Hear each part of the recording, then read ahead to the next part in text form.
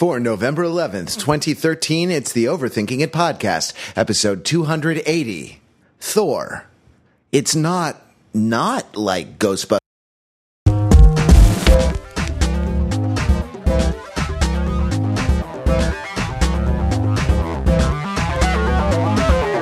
Welcome to the Overthinking It podcast, where we subject popular culture to a level of scrutiny it probably doesn't deserve. I'm Matthew Rather, here from the trailing edge of America, New York City. New York City!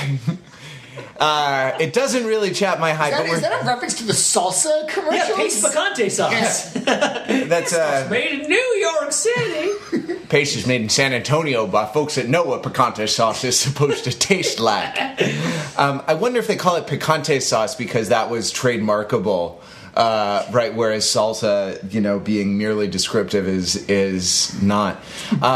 I never can keep a straight face when saying the opening tagline while looking into the faces of my fellow podcasters in one of our, not exactly live podcasts, because it's not like there's a live audience or you're witnessing it live, but in-person recordings as opposed to the Skype recordings. So I'm sitting here with the panel, and we're here to talk about Thor, along with our celebrated and much ballyhooed interview with Adewale Akinnuoye Agbaje. Yay! Mr. Echo Adebisi! Spectacular. And he's in Thor, The Dark World. And he answered the question, who would win in a fight? Mr. Echo Adebisi or his villain in Thor 2. Oh man, I gotta Dark see World. that one. Oh man. So we're gonna roll that in just a second. But first, panel, your question about Thor 2. Thor 2 is entitled Thor 2: The Dark World.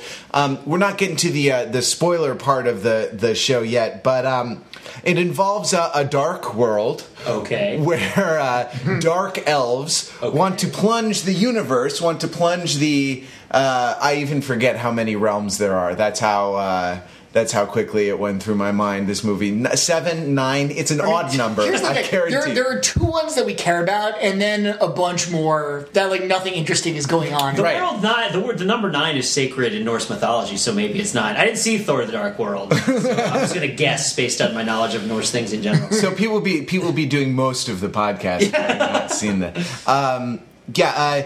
There are dark elves, and they want to plunge all the realms and the universe into darkness. So here's a little speculative fiction question for you.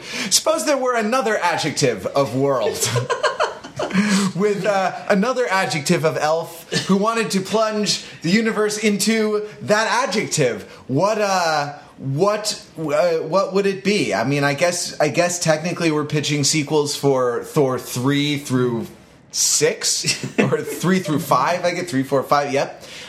Because there are 3 of us. But, I don't know. Hitting elves with hammers. Every single movie is boom, boom, boom. Oh, and the elves are like, stop hitting me with that hammer. Or... right. What is your adjective? First in the alphabet, Matthew Blinky. I mean, see, at first I was trying to think, okay, if this one is the dark world, what other properties of the world could change? So I was thinking maybe the saturation. That it's an oversaturated or a desaturated. I'm trying to think of my Photoshop levers that we could use to manipulate the world. So the grayscale world? Yeah, exactly. I mean, it's like 256 shades of gray. But no, I'm going to go with my real answer is going to be the Spice World. Because I actually did go to see in theaters with my little sister the seminal, I'm going to use the phrase seminal, movie Spice World, which featured it was basically a Hard Day's Night ripoff involving the Spice Girls were on tour. They need to make it to the concert on time. Wackiness ensues.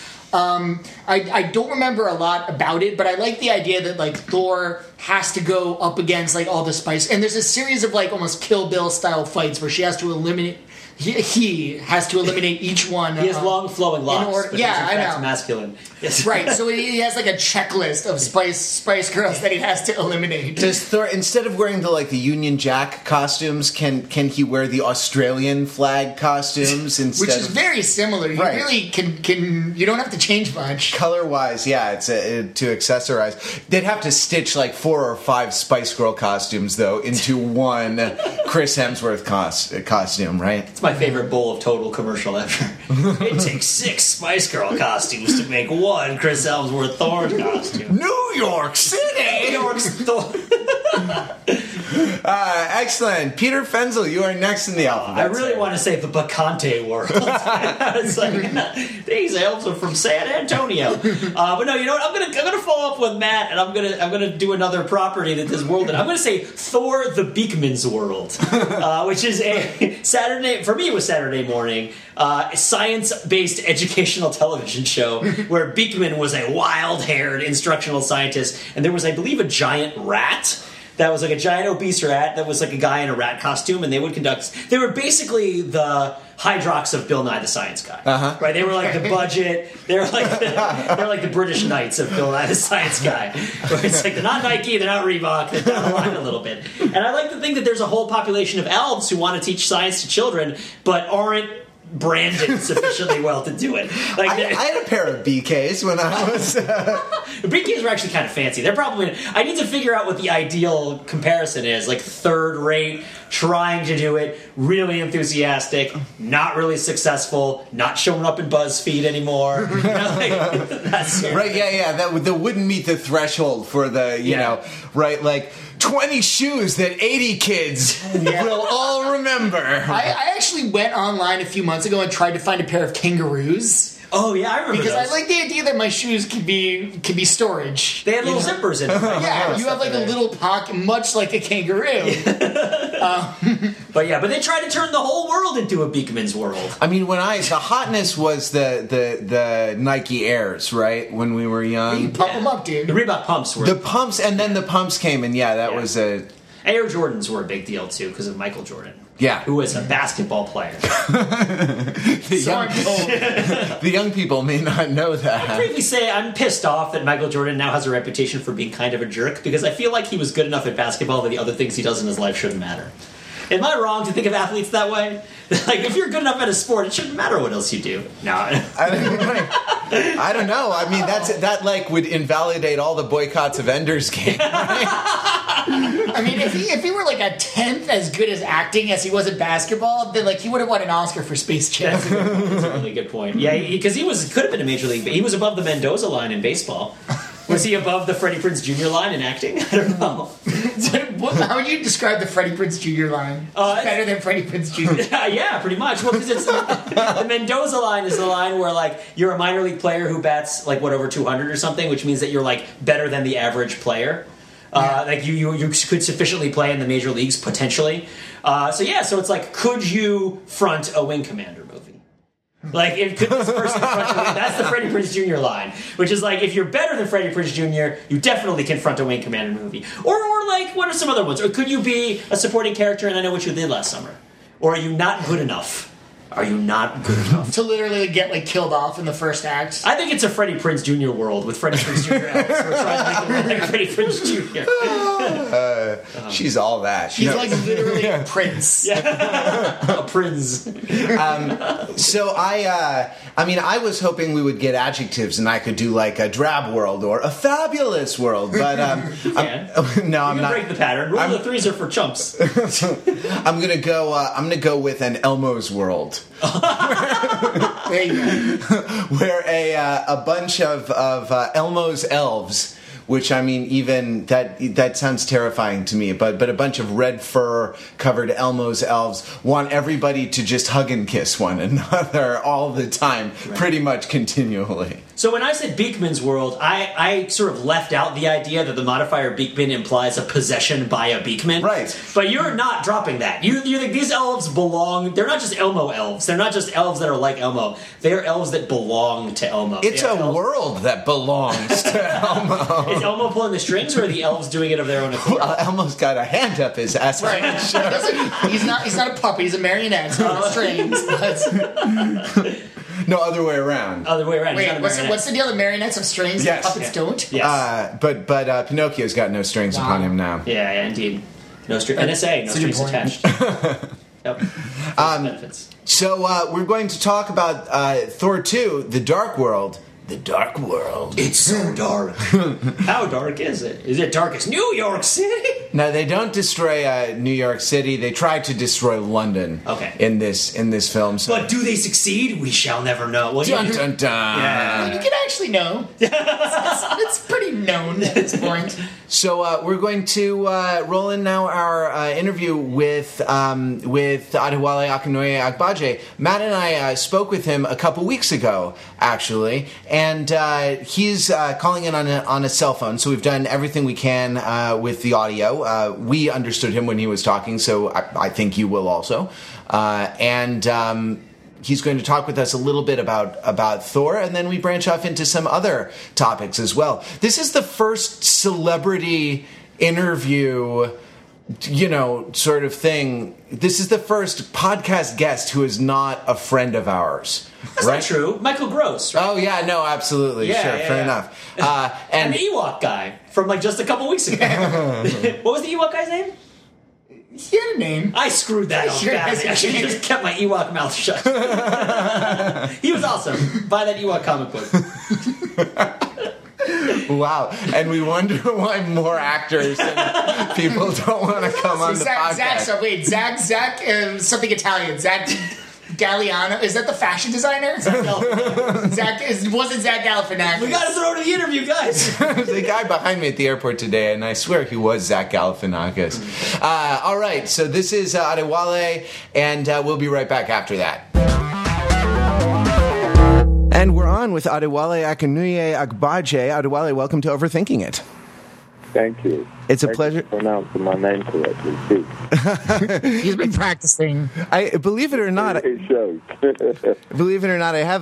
I got a phonetic transcription and practiced with it for a little while. I feel like the least you owe a person in conversation is the respect of learning his name. Do you find that a lot of people don't bother or try to stumble over it?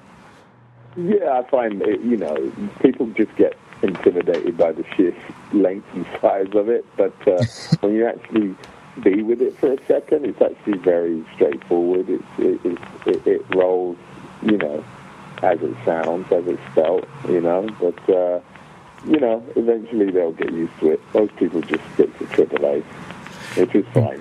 Is it Nigerian in origin? I'm Nigerian, Yoruba, and that's where it derives. From the Yoruba language. Well, that's fantastic. Yeah, it's the Yoruba tribe in Nigeria. They're predominant. There are many tribes, but three predominant ones, which are Yoruba, Hausa, and Igbo. And I'm of the Yoruba tribe. Adewale is quite a pronounced Yoruba name. Mm. You're obviously very close to your Nigerian heritage, right? Yes, I am. You notice I've never changed my name from the outset. There's been lots of pressures to do that in this kind of business, but it's my name. And, African names have a meaning. Adewale, the crown has arrived. Akinnuoye means a warrior of great chieftaincy, and Agbaje means of wealth and prosperity, so it kind of states your purpose in life, so you can't just erase it because that's what your ancestors envision as your purpose when you're born.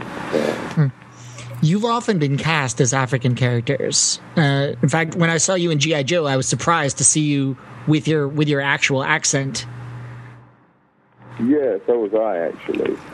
It was quite a refreshing little interlude. Yeah, I mean, obviously, my entrance into the business, and when people see the name and myself, they naturally gravitate to big man or action roles and African roles. But I've been fortunate enough to be able to diversify that, particularly in the last 5 to 6 years, with lots of different roles, from the guy in Faster, from Killer Elite, from The Thing, all of these are American, right up to Annie, which I'm playing an American as well, and Mr. and Peter, I played American. So, people know that I have the range, but I love playing those African characters.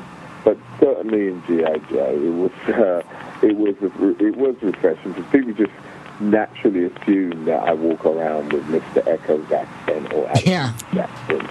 And that, I just tell them I am an actor. Yes, I am African origin, but my accent is, I was born and raised in England and live in America, so my accent is global. So I was curious, your Nigerian accent, is that something that you patterned on your parents? Yeah, I mean, obviously, I've lived there as a child, and as a teenager, I spent a lot of time there as well, and just being around my family and friends. Definitely, certainly the one in The Bourne Identity was more closely patterned on my father, but the others are just more generic African accent because, if I were to do a full-on African accent, it's probably, to a Western audience, not going to be as intelligible. So we always do kind of pseudo-African accent, so that a global audience will be able to comprehend. But, I've just played one in Pompeii, which is a great character. I play the gladiator of Pompeii, the champion gladiator of Pompeii. And again, he's an African by the name of Atticus, and again we created a sort of mid-range pseudo-African accent for it. Right. Was Pompeii shot with authentic Roman Latin accents, or just the more generalized ones for the commercial audience? No, I think it's more of a pseudo. There's Sutherland, who does a great British accent actually, and Carrie-Anne Moss. It's more of a pseudo kind of British kind of Hollywood accent that they put in, but something that most people. It's a strange exigency of a lot of American films or American produced films that ancient Romans always sound British, and Nazis, for whatever reason, in World War II movies always sound British as well. Yeah, and you know what? And pointing to that fact, I think that it was quite courageous in Thor 2, The Dark World. We didn't go that way, because often you see always the villainous aliens speaking English, perfect English. Like, well, don't they come from a world, and don't they have their own language? And we really we went with that decision, and that was really due to Alan Taylor and Marvel actually just really wanting to create an authentic world from which the Dark Elves originate. And so I'm glad. I mean, obviously it was hard work, it's quite a complex language, Elvish, derived from Finnish. But I was glad that we did that. It was quite an enjoyable process, getting to grips with this foreign language that Algrim and Malekith would speak. Yeah, so we didn't speak English there. Right. So you mentioned Thor: The Dark World, which you're appearing in now. It opens November 8th, 2013 in the States. We have a global audience. I'm not sure if that's day and date worldwide, but November 8th in the States. Tell us a little bit about the movie and about your role in it. Well, I play two characters in the movie. It starts out as a character by the name of Algrim, and then transformed into this beast called Curse. And Algrim is a dark elf, and on paper people always look at them as the villains, but I never look at myself as playing a villain. I always look at the objective that this character is trying to achieve. I think if you start out thinking I'm a bad guy, your choices tend to be stereotypical, and then you create a caricature. What was nice about this character is they would scorn victims, and their world had been displaced and destroyed by the Asgardians.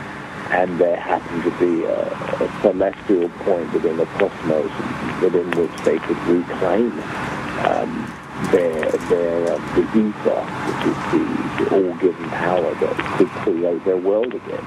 And so they made a vow to return to do that. And Algrim was the lieutenant, the best and most formidable lieutenant of Malekith's army. And he's a very noble character who places the bigger picture beyond his own life, and is willing, as you see in the movie, to sacrifice his life for the big picture. So what was interesting about playing the character was we tried to insert very human tendencies into these alien creatures so that whether you like them or not, at least you feel for them and you understand what it is they're trying to do as opposed to merely just be bad. So that's what it was. And in order to accomplish their goal, I mean, Algren offers his life up, sacrifices himself to become this dark force so that he can penetrate the Asgardian world, break down its force field and allow Malekith's army to come in and destroy it. But he knows, becoming cursed, he can never be who he is again. But, that is his choice for his race and his people. So it's a very romantic and dramatic arc. But what he becomes, which is Curse, is just the most formidable enemy to Thor you could ever imagine. There is a supersonic beatdown in this movie that you will relish. I mean, this guy, you do not want to meet this beast. He's virtually unstoppable. Well, you played tough characters in the past, so how would you say Curse would stack up in a fight against Adebisi or Echo? There's no, I mean, the powers that Curse has, physically, they could not ever withstand it. But I think certainly with Adebisi, he might outwit him. He's a crafty character. I think he just might have the upper hand on the wit. And with Echo, yeah, I think that it's a matter of wit. You've got to outwit Curse because physically he's just too powerful. There's no way they could go toe-to-toe with that guy, but they could certainly outwit him. I wanted to ask how you approach a fantasy movie like this. I've heard that you are a method actor. You get in character before you show up on the set, and you stay in character between takes. This movie, I imagine the situation it might be hard to embody that. And indeed, there's so much about the special effects and the digital elements added in post that it's almost hard to imagine what the scenario is that you're going to be placed into. It's not terribly different or difficult from the process that I normally take on. You're right, I do like to immerse myself in the character and stay in it so as not to cheat the audience and to keep the consistency. I think in these circumstances you're helped in that process by the outfit and the world that you're in. So, the immersing in the characters, once I put on the album, makeup and outfit, I was Algren, and I stayed as Algren whilst in that outfit. And the same with Curse. I mean, when you're playing an ordinary character without the prosthetics, without the costume, you have to create that world within you, within that character, and you stay there. But you're aided by these prosthetics and costumes to enter that world. So it's actually an easier process to stay in it. Because once I've got Curse on, I don't walk around talking like Adewale. There's no way. I mean, my job is to terrify and destroy, and that's what I do. And there's absolutely no misunderstanding about it whatsoever. All you've got to do is look in the mirror in that costume and you know what you're there to do. I'm joking with anybody. I'm there to kill, destroy. No standing around Crafty having a chat with your castmates. I mean, you can't eat in it. There's a straw. Perhaps what I would take fluids through certain holes that were made, but you couldn't even eat in it. It's very restrictive. I mean, it took 2 hours to put on and an hour to take off, and Algren took about 3 to put on and an hour and a half to take off. So, and often I play the 2 characters in the same day, so you look at it 5 hours just to get in the stuff. And they were very restrictive when you're in it. So, yeah, you couldn't eat in it. It was just about, business is just get on with it so that you could get out and have something to eat. So, looking over the cast of The Dark World, one sees a lot of British actors and an Australian actor at the top of the movie. What are American actors doing wrong, where the Brits and the Aussies are coming to eat our lunch in all these action movies? That what is the special sauce from the UK and the former colonies? I don't think American actors are doing anything wrong. I think the world is becoming more reflective of what it is. Yep. It's a global entity. I mean, and I don't think there's an exclusion of Americans in the movie. I mean, you have Natalie Portman, you have Rene Russo, who are iconic American actors. I think it's just become more reflective of what the world is, which is a multicultural world. It's Australians, English, Africans, Americans. It's all of us, and I think Marvel just embraces that. I think they really just go for the best actors. I think particularly with Thor, which is very thespian orientated. It's more about the drama and the characters. I think they just pick the best actors that can play the part, and whether you're American or British or Australian, I don't think it really plays a part. I just think when you look at Thor, it has everybody.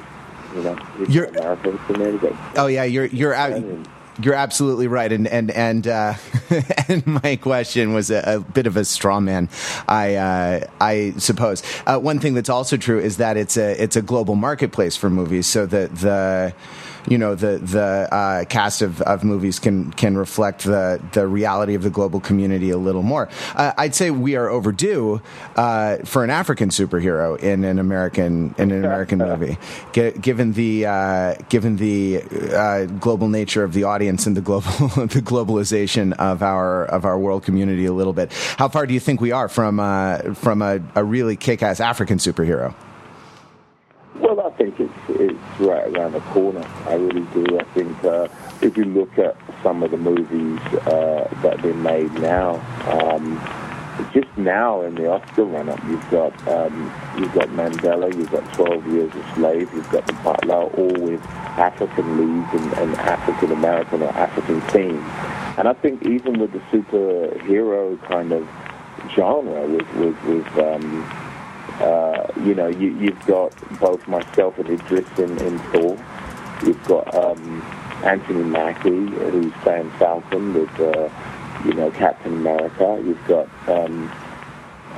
Jamie Foxx, who's playing the villain in Spider-Man. I mean, black people are being much better represented in these genres. I think that's just an appreciation of the existence of an audience as well, and audiences will always dictate, in the end, what they want to see, and I think it's probably more timely than ever.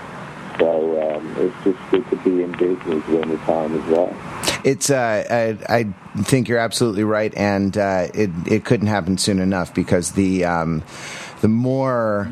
I think with action movies especially, the more you can push back against a kind of homogenization, and the more unique and specific they can become, the better off we'll be as moviegoers for certain. Yeah, I think you coined it when you said, I think movies are now starting to reflect the global nature of the market and of the audience. I mean, the audience, in the end, will always dictate what it wants to see. That's the bottom line, really, putting bums in seats. Yep, absolutely. Well, you certainly do that, and we know everyone is excited about seeing the film. So Thor, The Dark World, opens November 8th, rather. I'll fix that in post, 2013. If only it had opened in October, and we could have seen it already. Well, it does. It opens in October in Europe, and October the 30th, but November the 8th, I believe, in domestically. Absolutely. Opens November the 8th in the States. And Adewale, thank you so much for speaking with us. It's my pleasure, and I know you'll enjoy this one. especially the beatdown. Check it out. Can't wait. Wow, guys, that was a great interview, wasn't it? No, that was wow. That was. I just was. I wished I could have been there with you guys because it just sounded like such a compelling time, and I do love Adebisi and his little hat. Yes. We didn't ask you about the little hat. What? Wait a minute. No, wait. I should pretend I just listened to the interview. I should know you didn't ask about it. It's Giolongo, right? Zach Giolongo, and the Ewok Shadows of Endor is awesome. But Yep, Shadows of Endor, a Star Wars Ewoks comic. I wonder if Endor is in shadow because it's the dark world is blocking out the sun. Or a Death Star, perhaps. Either way. Did Adebisi have anything to say about that possibility? Based on what he said? I gotta listen to this episode. It's gonna be awesome. I'm not sure we should refer to this fine actor by the name of his character, though. I don't know if I had created Mr. Echo. People would know him as Mr. Echo. Yeah, if I had created Mr. Echo, I guess I wouldn't mind being called Mr. Echo for the rest of my life. Yeah. Yes, so that was our interview, and now into our regular podcast. Wait, no, eliminate meta discourse. I wrote that so many times as a college English, as a college composition teacher. Eliminate meta discourse. Don't say now I am going to move on to the topic of Just move on. Just move on to the topic of things, unless what you're going to do is like a 3-minute riff about how you should eliminate meta You've gone discourse. so far down the rabbit hole at this point that you'll never climb your way back out there. Here's one thing I was excited to talk to Pete about, because when I was watching this movie, it became clear halfway through that a bunch of people involved with this movie really, really liked the Chronicles of Riddick. Both plot-wise and production design, because here's the basic idea of this movie is that there's a cult, there is a very dangerous sect of fanatical warriors who want to transform the universe into some sort of anti-universe. Literally, they talk about how they're going to make all matter into antimatter, and they want the light universe to become the dark universe. Okay. Much like how in the Chronicles of Riddick, the Necromongers are attempting to open the gates to something that they call the Underverse. Yes, under is a funnier preposition, or funnier particle to use. Yeah. Change the universe to the Underverse, because it sounds like either like pantaloons or sausages. Yeah. But it's also the production design, the way the Dark Elves are presented is very similar to the Necromongers in that they have this very ornate gothic, this combination of sort of like, very elaborate sculpted spaceships and armor and weaponry, but also sort of high-tech things. Right. It's like very high-tech spaceships, but also like, capes and swords. Which for me is paradoxical, because characters like this seem to hate the world and seem to hate the sensations that light generates, right? Right. And this sort of sensory enjoyment of the world. And yet they're huge divas that take great pleasure in like ornateness and in costume, right? Like costume requires light in order to exist, because otherwise no one can see the sequence. Right. Right? Like, The Dark Elves, I will say, look like black Teletubbies a little bit, right? Yeah. But this was there were some like paradoxes about them, because they wanted the spaceships, which are shaped like, and this is where we get spoilery. So for what it's worth, Thor saves the universe. What? I haven't seen it yet. Natalie Portman's in this one again. That's good. So their spaceships are like a knife. They're long, skinny things, and actually like a knife or a dagger in that they have like a hilt. They have like a cross bit that's on the bridge or something like that. And they quickly rotate. I'm doing this visually because I have the other podcasters in the room with me. I'm doing it with my arm. I have my arm straight up, and then it's great, guys. It really makes it very clear. So wait, are you saying the spaceship has a big knife on it and it swings around and cuts things? Is that what the spaceship does? That's what it's like. Thor's hammer. He swings it around and throws it, but they have two hammers on the end of a lanyard of some kind, and they juggle them. No, they don't at all. It makes these moves very quickly. So the spaceships are at once like very light, and they move impossibly fast. And they're like the way that they're threatening is that they get in before you can stop them, before you can shut the magic gate or something like that with the magic gate shutting magic. Mm-hmm. Which is the right magic to use in that situation. Using the saw woman in half magic at that point would have been really awkward. And I know that like the suspension of disbelief, there's so many things that need the disbelief to be suspended that this is probably well down on the list. But these elves have been in hibernation since pretty much the dawn of time, since literally like when the universe was new, and yet like all their equipment not only still works. But is far superior to anything that the Asgardians have to put against it. But it's powered by hate, you know. So really? So it's like Ghostbusters 2? Nice. I mean, it's powered by... There actually is, I mean, the ooze is not... It's not like Ghostbusters 2 energy. Because they have released... Natalie Portman, unbeknownst to her, released an ancient force called the Ether, which is not like the ether...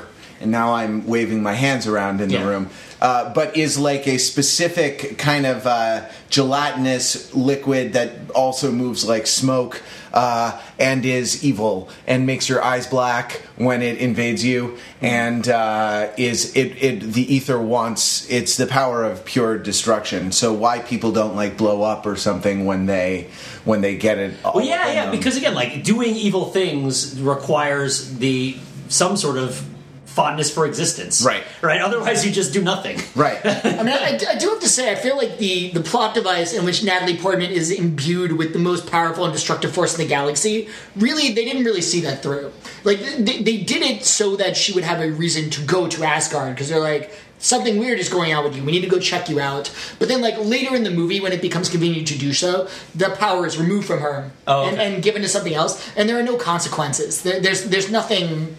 You know what I mean? Like, the fact that, like, she is infected with this thing, they talk about how it's like, oh my god, like, she's not going to survive this, we don't know how to fix her, but it doesn't really, you don't really feel like it's a serious threat, or that, like, it might change her in some permanent way. Right.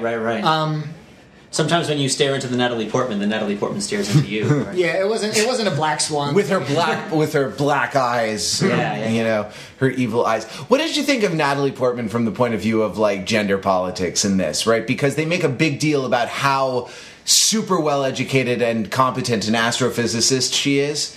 Though she's comically awkward on dates with that guy. But then Thor comes out, and all of a sudden she's like swooning and sighing. Like a woman not as self-possessed as she is made out to be in the whole thing. And I suppose it's to endow Thor with his, awesome masculine, magnetism or something like that. That even an astrophysicist, or a nuclear scientist like Christmas Jones, would swoon, and go all gaga.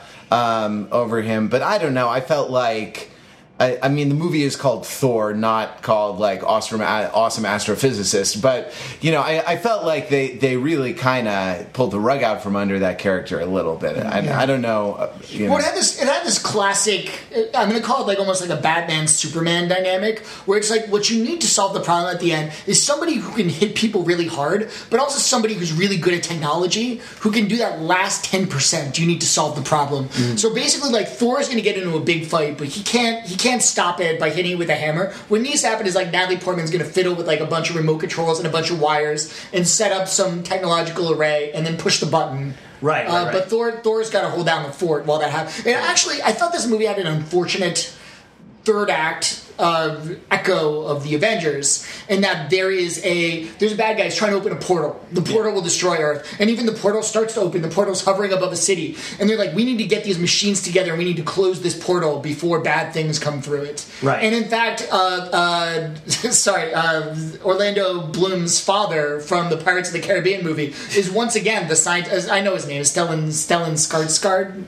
That gentleman was once again the scientist. He's from Thor 1, and he also was the gentleman in the Avengers who was possessed by Loki. This is Robin Williams' rival from Good Will Hunting, right? Yes. Yeah, okay. That gentleman. And he is once again like the guy running around like setting up the much like in the Avengers. Right. To try to, and he has some funny bits. And he grabs Natalie Portman, gives her a big hug, and says, "It's not your fault. It's not your fault." So basically, you need to use a hammer to defeat you need to use a phallus to defeat the Yoni. That's what this movie is about? Sort of. I mean, I don't know. These ships are not Yannick. But you're saying that like the portal is too derivative of the Avengers, which only came out a couple years ago and was like, and this is the first. No, Iron Man 3 was the first. But here's the difference, guys. Yeah. In the Avengers, the portal's in the sky, and bad stuff is coming down through the portal into Earth. Got it. Following you so far. In Thor 2, the portal's in the sky, and bad stuff is going to come up from Earth through the portal into space. But we'll also somehow see. This is one thing that annoyed me about the MacGuffin, and I'm going to go ahead and call it a MacGuffin because they really never bothered to explain what this thing is going to do. They're like, oh, it's going to change the universe into a dark universe, but like they don't really.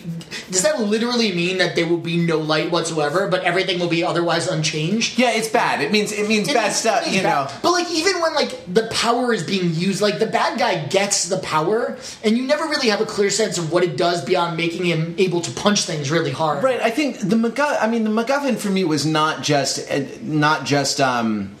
the evil death ray that was going to go into the sky and like ruin the universe, because that's whatever. The MacGuffin for me, like the thing that people were chasing was this ether thing that was stuck inside of Natalie Portman all the time. Is it a sentience? No, it's just it does have something. They talk about it wanting to find a host, and that's why it latches on to it. I think that people say that. I think that want is the same as when people say like information wants to be free. You know what I mean? Like I almost would have liked it better had they made just because I did sort of feel like, okay, if you're gonna have Natalie Portman be possessed by this thing, and she has visions. She has sort of visions of dark and evil, and they never really go to the point where like she becomes a threat. And I kind of wish they did, just because force Thor to make a hard decision. Yeah, I mean, here's the thing: like, do I smash Natalie Portman with the hammer? I think what William Faulkner said, right, was that the only thing worth writing about is Thor in conflict with himself. Right? But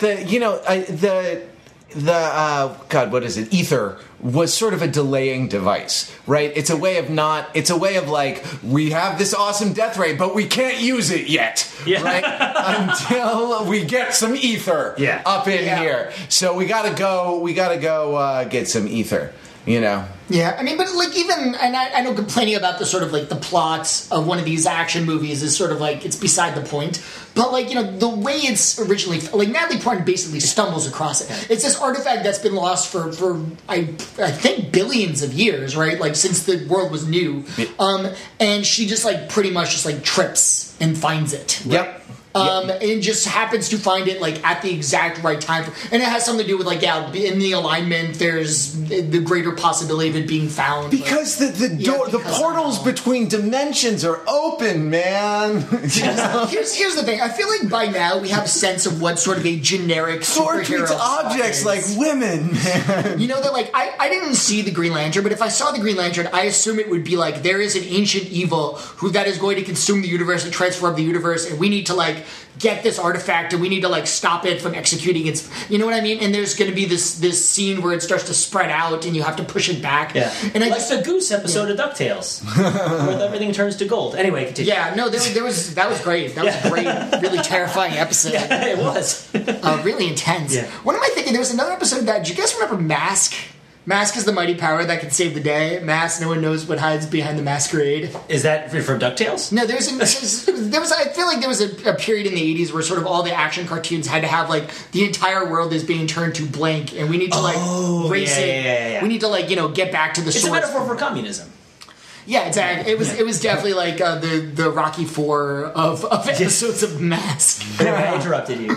No, I just was saying that I don't feel like this movie made a great attempt to break the molds of like generic bad guy is trying to, they don't even really make it clear, like, why do the Dark Elves want these things? Because they're bad guys, and that's what bad guys do. And in the end, like, the solution to beating them is to just, like, hit them really hard until they are beaten. And I feel like, and that's why I was saying, and this is extreme spoiler alert, the post-credit scene is a bit of a teaser or maybe a taste of Guardians of the Galaxy, and features Benicio del Toro, glorious Benicio del Toro, with a pompadour. I don't even know how you describe what's going on with his hair, but things are going on with it. And I'm kind of excited for Guardians of the Galaxy just because I feel like it's something new. It's not, they're not going to like find a way to do another big strong guy, punches something really hard, like the Man of Steel, whatever it is. Punches something really hard to save the world. Yeah, I mean, what was that? There was no sort of larger, like, notional story, right, to go along with the literal story. It seemed like it didn't really, it didn't have, like, I don't know, the meditations on mortality from Wrath of Khan, or I don't know, any sort of level beyond the completely literal.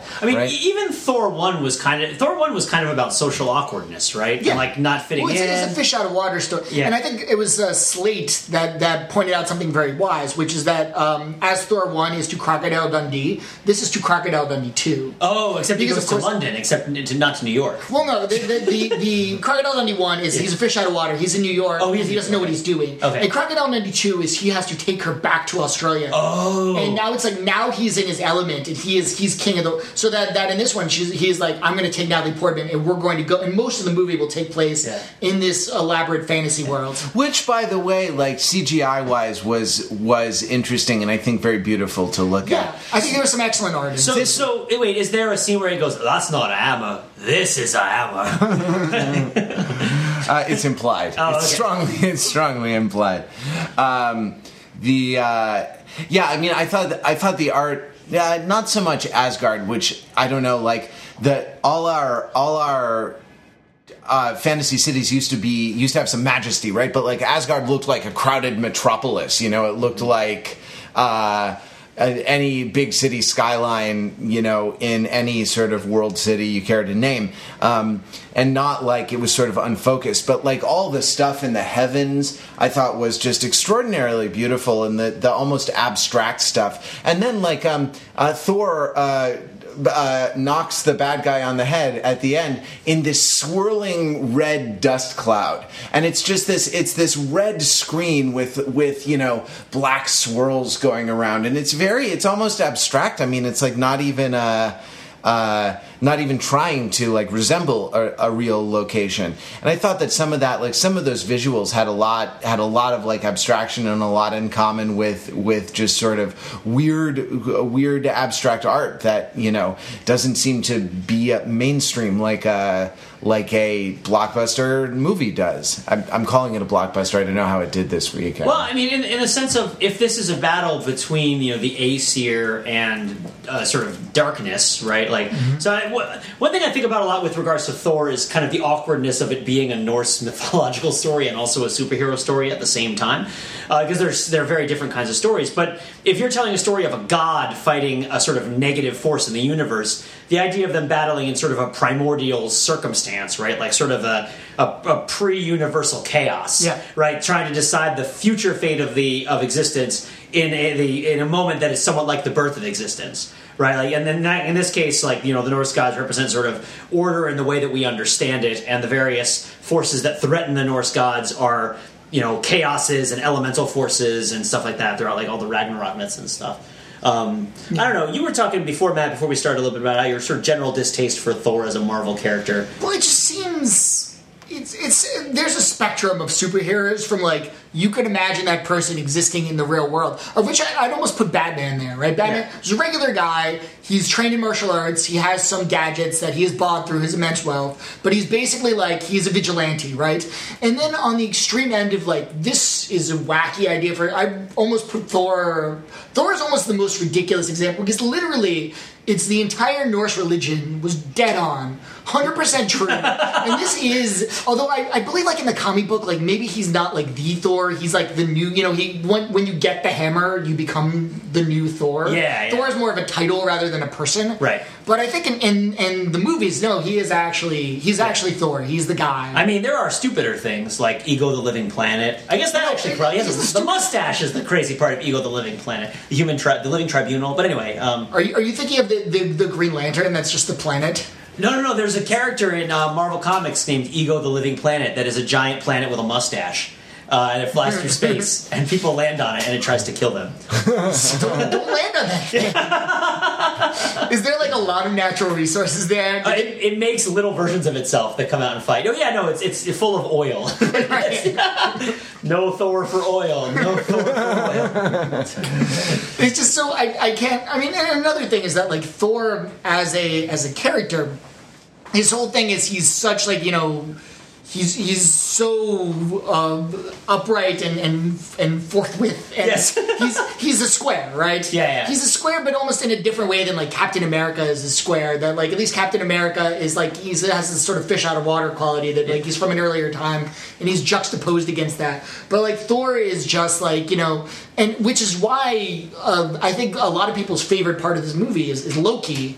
Who's a great character in his own right, but also I think a critical part of the Thor equation because he's a character who is like very funny and very witty and very unpredictable, whereas Thor is like he's kind of like a big lug who always does the right thing in an unsmiling sort of like workmanlike sort of way. Right. And it's not. I mean, juxtapose him with somebody like Peter Parker, right? Who's like very charismatic and very sort of fun and goofy and relatable. So like, and it's even a plot point in the movie where his bros, some of whom happen to be women, are like, Thor, you're not drinking like you used to. Thor, you're no fun at all, and he's like, Got this Natalie Portman thing. She's an astrophysicist. I'm trying to. Like your girlfriend is possessed by ether. Yeah. And there's clearly, I mean, the woman, and I don't know the character names because I don't really follow these comics, but the woman who is set up as his Asgardian intended, right? Sif, I believe she is. Right. Who is, who is drinking and pillaging with the rest of the Asgardians. Though I suppose they don't pillage; they prevent pillage from They counter pillage. Yeah, they counter pillage. But in good times, pillage must be countered by good things. But in the dark world, pillage must be countered by another kind of pillage. A different kind of pillage. Yeah. She's. And this is not sort of taken up at all. Like, is she jealous of Natalie Portman? There are a couple of shots where she's giving her the stink eye, right? Glances, but like it's never. That's another thing that the movie could have really. Like the movie didn't take any of the tangents that I kind of thought would be interesting if it had taken. Well, the thing that was good about the Avengers and that was good about Iron Man 3. I mean, Iron Man 3 also had a big kind of metaphorical set of stakes, which was like, how do you overcome trauma? Like when terrible things happen to you, like how can you walk that back just in the normal day-to-dayness of your life? But like it didn't I lost my plot. No, I know what you're saying. Like there are no ideas, or I don't want to be mean to the movie because I thought it was entertaining. No, it was well made and it was fun to look at, and I enjoyed. But I don't think it was as interesting as it could. Like from an overthinking it perspective, Thor 2 I don't think has as much to mine in it as like the Avengers or certainly Iron Man 3. I thought had a bunch of different interesting themes that they were exploring and commenting on. Yeah, and Thor 1 didn't have as much to mine as like Captain America did. I think Thor 1 was pretty straight down. I mean, it was more of a fish out of water story. There was more going on there, but the Thor movies in general seem a little bit less complex in their kind of narrative, in like their metaphorical. What they're trying to transmit through their metaphors and symbolism. Mm-hmm. I guess it's because you're already trying to translate Norse mythology into superhero life into an actual movie, and so making it then in turn all about the gold standard is like a bridge too far. Yeah, but like it's whereas with Captain America, you at least have Nazis in it, so people know what to hate. Okay. Google Asgard, Paul. The right. I mean, by the way, like if we want to talk about a superhero movie that does have a lot of interesting themes, there was a very long preview before the movie for the new Captain America movie. Oh, that yeah. looks very interesting. First of all, I did not know Robert Redford was in the movie. Wow. As some sort of like executive type, who's like talking to Captain America and shaking hands with Nick Fury and everything. But I thought the most interesting thing about the trailer is there is a scene where Captain America was appalled that something S.H.I.E.L.D. was doing about this isn't how we should be doing things, and Nick Fury is like, look, we got to take the world as it is, not who we want it to be. And Captain America is like, this isn't freedom, this is fear. Yeah. Which obviously seems like they're tackling a lot of interesting, sort of very topical, very relevant themes head on. You see, the preview in the big one that I saw was the remake of RoboCop. Oh, yeah. With Michael. This is the robophobic trailer, right? Yeah, exactly. Yeah. Robophobia. With Michael Keaton as the sort of seems like the evil CEO, right? Yeah. Who's and, gonna? Yeah, and it was like basically about what the American military technology is all over the world, but it's not used in America because of constitutional protections. Right. So because every other country is being patrolled by American robots except for America. Yeah. Yeah. And so this is about, and so it makes RoboCop a Yeah, sort and of America brain- hasn't gone the full Elysium yet. Yeah, you exactly, know? exactly. And so it's like, okay, we got to make a RoboCop as a transition point to making drones for everything. What I want to know about the RoboCop remake is that the famous "I buy that for $1." Will they adjust it for inflation? Because it should be like $5 now. Oh yeah, I mean, yeah. Although please. that was the future then, so is it? Oh, a it was different the future? Yeah. Should we count? Are they the same year? Are they taking place in the same future year, or will there have been time between those different future years that we can then calculate for RoboCop inflation? Yeah. These are the questions that we will answer when we see the movie and not just the trailer. Perhaps there's so much to look forward to. How can you? I mean, Who would want to make a world like this just darkness? There's so many beautiful things. When there's beautiful things like calculating the inflation of RoboCop dollars, why would you want to have a nice spaceship that turns the world to darkness? It just doesn't make sense to me. Yeah. Layers Just to be upon clear, there is no layers. such thing as RoboCop dollars. They're regular dollars. yeah, it is. It's a currency. It's exchange. You can speculate in it. You can and I'm long on RoboCop dollars right now. And the symbol is $. Dead or alive, you're paying with me. Oh wow, that would be a great credit card with the thing. Also because they come after your heirs for your debts. Indeed. If you die and you haven't paid the debts off, then they just make you into some sort of cyborg. Yep. It's the new estate tax, man. The power to tax is the power to turn into a robot. That's what Barry Goldwater would say if he were a RoboCop.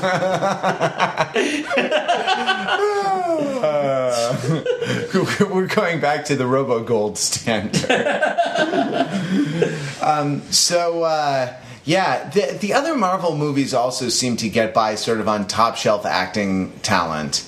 And in like Iron Man, I'm thinking of the Avengers. I'm thinking of like Robert Downey Jr. and Mark Ruffalo, and then some very good surrounded with some very good actors. But like two people who are just like incredibly watchable, shining beacons of great acting. Although, I mean, And those Scarlett Johansson scenes are good too. I mean, speaking of the good actors, it's like I kind of wish that instead of pushing ahead with the Thor 2, isn't it time for another Hulk movie? Oh yeah, they got to do that, right? Like, but I don't think they planned. I mean, you got to figure they've talked about it. We're doing a Mark Ruffalo, really a Hulk-centric type thing. Mark Ruffalo has to beat Grand Theft Auto 5 first. Before he's going to make the Hulk. He's like, I'm busy. It could be a while. I got a lot of stuff I got to do. I got to beat Grand Theft Auto 5. I just pre-ordered Call of Duty Ghosts. I have to do 3 romantic comedies. That should take about a week and a half. Yeah. What's the secret to his video game success? Is it that he's always angry? Exactly. Yeah, noob. What if he's gonna make a 13 going on 30 sequel? Because it would just be like 25 going on 45. Is that how it goes? It just jumps up Yeah, from there? it's the same Same gap there. So that was 17. So 17 years. It would have to Yeah. be 25 going on 47. That would be a sad That's not movie. right. Yeah. Because it's not like one of those things where it's 42, like, wow, I'm a grown up, I get to eat all the ice cream I want. It's like, I still have all that student loan debt to pay off. How is that possible? Yeah, that's I feel like 13 to 30 is obviously a bigger shift than 25 to 42, right? Yeah. Yeah, I think so. Because when you're 13, the world's all before you. By the time you're 25, you're a grizzled old veteran. I don't know. On Lord's album, Pure Heroine, with an E. There's a whole song that this 16-year-old New Zealand teenager wrote about how like it feels so scary getting old. I'll show you fear in a handful of elf spaceships. Yeah, the very light, the simultaneously very light and sort of very massy elf spaceships, which turn on a dime and yet can really do some damage. Yeah. When they knock over Asgard. By the way, this is a quibble, but I thought those were load-bearing columns that they took out. It does knock down every single column in the entire, 30-story high palace. Right. But it's gravity defying. What I want to know is if the spaceships are so tough that it can knock down all the columns and still take off and fly away, how come Idris Elba could take one out with a dagger? Right. Literally single-handedly, jumps on the side of the thing and stabs it to death. Stabs the spaceship to you think I'm exaggerating, but when you see it, it's literally like he jumps on the side, he stabs it, and it crashes. And this is but I think the answer is he's Idris Elba, and he can do that kind of thing. Or he's Heimdall, and he has a magical knife, right? Or It's all. Heimdall doesn't have a magical knife. What kind of nonsense He can is that? see everything, Riddick style. That's true. Does he see all the vital points of the spaceship? It's like veins and arteries. Yes. That's a wound. That's a wound. That's a kill. When are they going to bring Daniel Day-Lewis into the Marvel Universe? Oh man, because he's going to play MODOK. Wouldn't that be great if we're just a giant Daniel Day-Lewis head with a little arms and legs? It's I'm MODOK. And they've had MODOK already recently, though, right? In the movies? Or are they going to have him in Guardians of the Galaxy? MODOK is ridiculous. He is. Daniel He's a Day-Lewis big should play genetically Mysterio because he can play any other character. So it should be. That's a good point. Yeah. He should be like Doctor Strange, right? Oh, he could play that. Yeah. If they're going to make a Doctor Strange movie, you might as well go all out and just try to make it amazing and good, as opposed to ridiculous and crazy. I'm sorry, Doctor Strange, the Sorcerer Supreme. So is Doctor Strange the Sorcerer Supreme more or less stupid than Thor as a Marvel comic superhero? At least he's in the real world. Yeah. It's just, I think it's the idea that there's literally all these dead Scandinavian people hanging out, just being "Told you so." Stop sitting in judgment like this is some kind of Doctor Strange, the Sorcerer Supreme court. Oh man, what is the eye of whatever? I don't even know. I would use my magical medallion to determine whether this was a good idea to make this movie or not. I shouldn't make. It's not that he's stupid. It's just that what you said. It's far removed from the idea of a superhero who could plausibly exist in the sort of plausible Marvel superhero world, where there's an actual real New York with actual real New York buildings. And also a magician who communes with the astral plane, right? Yeah. But I guess if you have a guy who's stretchy and another guy made of rocks, it's just a hop, skip, and a jump. Well, it's definitely a good idea wrapping up this podcast. Oh, yeah, sure thing. Yeah, we got to leave some time for Thor 3. The Jurassic World. Yeah. the lost. Yeah. So if you want to talk about Thor 2 or 3 through 5, Thor Elmo's World.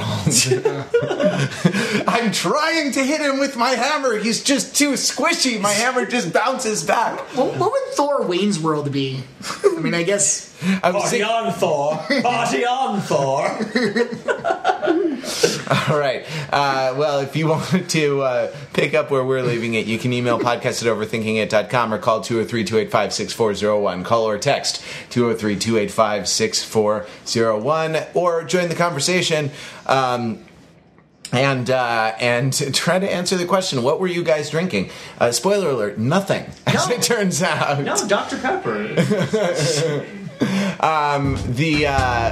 In the show notes on this episode, we'll be back next week with another Overthinking It podcast. Till then, you can visit us on the web at overthinkingit.com, where we subject the popular culture to a level of scrutiny it probably doesn't deserve. Unison. It's so easy when you're here.